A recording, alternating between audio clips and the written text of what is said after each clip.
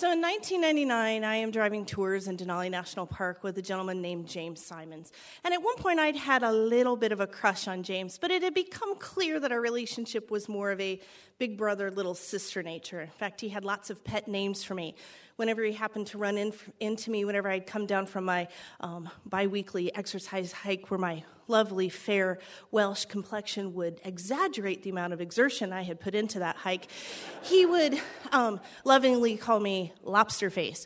And when we were out on driving tours, if I wasn't going fast enough for him, at dinner he would be sure to find me and say, "Hey, Grandma, it's the pedal on the right." So when I overheard James talking to some of his friends saying that he had been backcountry camping, but he had never gone solo backcountry, I knew what I was going to do to earn his, at least, affection. So I started making my plans. I went down to the Park Service. I did all the research. I had to find the perfect unit in all 6.2 million acres. And this is basically a wilderness. There are no trails. If you want to go hiking or camping, you simply get off the bus and start marching. So I needed a place that was kind of flat because it turns out there's a lot of stuff you have to take to go backcountry camping. I found Unit 34, flat. There's a little ridge. If the clouds cleared, I'd be able to see Mount McKinley or Denali. There was running water down on the other side. It was going to be perfect. I get everything, and I start telling everybody, I'm going backcountry camping. They're like, "Oh, great, who are you going with?" I'm like, "Going with me, myself, and I." They're like, "So you've been backcountry before?" "Nope." "You're going backcountry camping for the first time solo?" "Yep." And sure enough, word got to James, as I knew it would, and he came up to me and he said, "So, here you're going backcountry camping?" I'm like, "Yep." "Do you even know how to pitch a tent?" "Yeah, jerk, I do."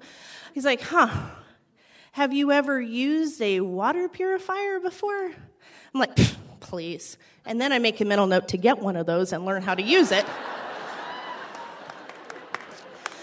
He's like, "All right, bear bait, it's been nice knowing you."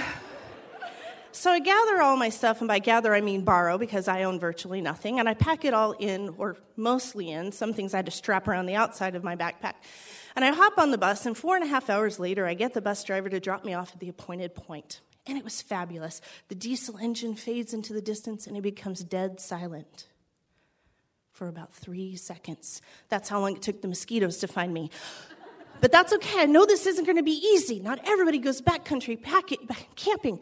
So I decide there's the ridge. All I have to do is march from point A to point B. How hard can this be? I step off into what has looked like ankle-high brush from the bus. It turns out to immediately be waist-high willows and dwarf birch. But that's okay. I'm going to do this. I start marching. I'm maybe 20 yards, it's hard to tell distance, from the road. And I look up, and on the ridge and suddenly appear 2 creatures. Humans. I'm going solo backcountry, dang it. What are they doing up there? That's okay. It's a big enough area. I will find a place. I will put my tent where I won't be able to see them. We're counting this. Get maybe another 20 yards when I look down, and I am about to put my foot into some of the ugliest, nastiest, grossest, straight from the Bible, blood red water. Not marked clearly on the map is a swamp in Unit 34.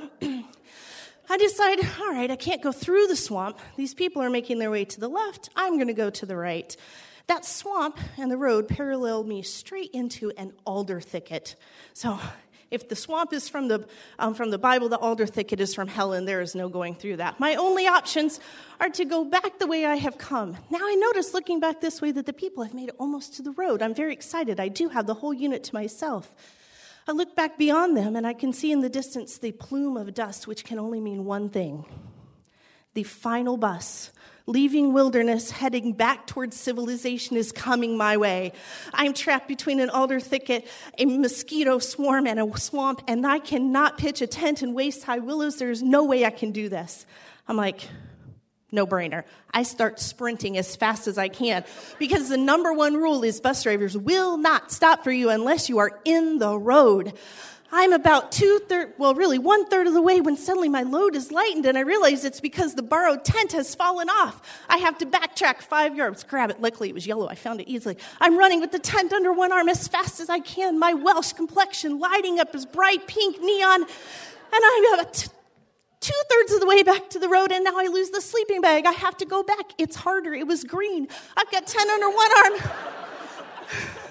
sleeping bag under the other. I am flying as fast as I can to the road. I think it was this complexion, or the driver had pity on me. He stopped before I got to the road.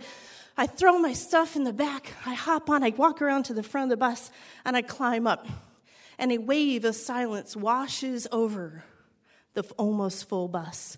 And they look at me as I walk down the aisle. I should probably describe what I'm wearing. I have white waffle weave long johns, khaki shorts, a black Patagonia shirt that I bought just for this special occasion, and a navy blue vest. I looked awesome. I am also covered in my own blood because I have spent 45 minutes swatting mosquitoes on every part of my body. And as I'm walking down the aisle, every head is turning and looking at me. And finally, one woman asked the question I'm sure everybody on the bus is wondering, were you out there alone? I turn, I look her in the eye, and I say, yes, I was.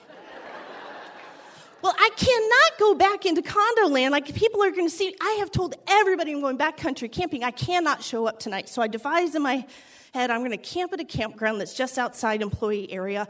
This actually involves having to chuck my stuff in the woods, dive into the underbrush as James's bus is coming down the hill behind us. I time it, because I can't show up too early or they'll know that I didn't take the 4.5-hour bus ride home.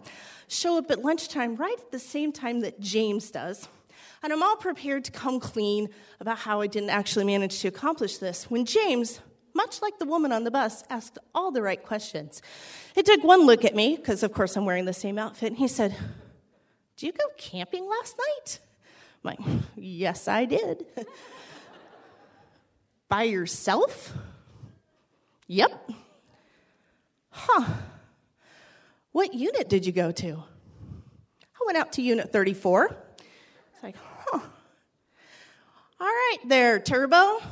Color me impressed. Remember, it's the pedal on the right."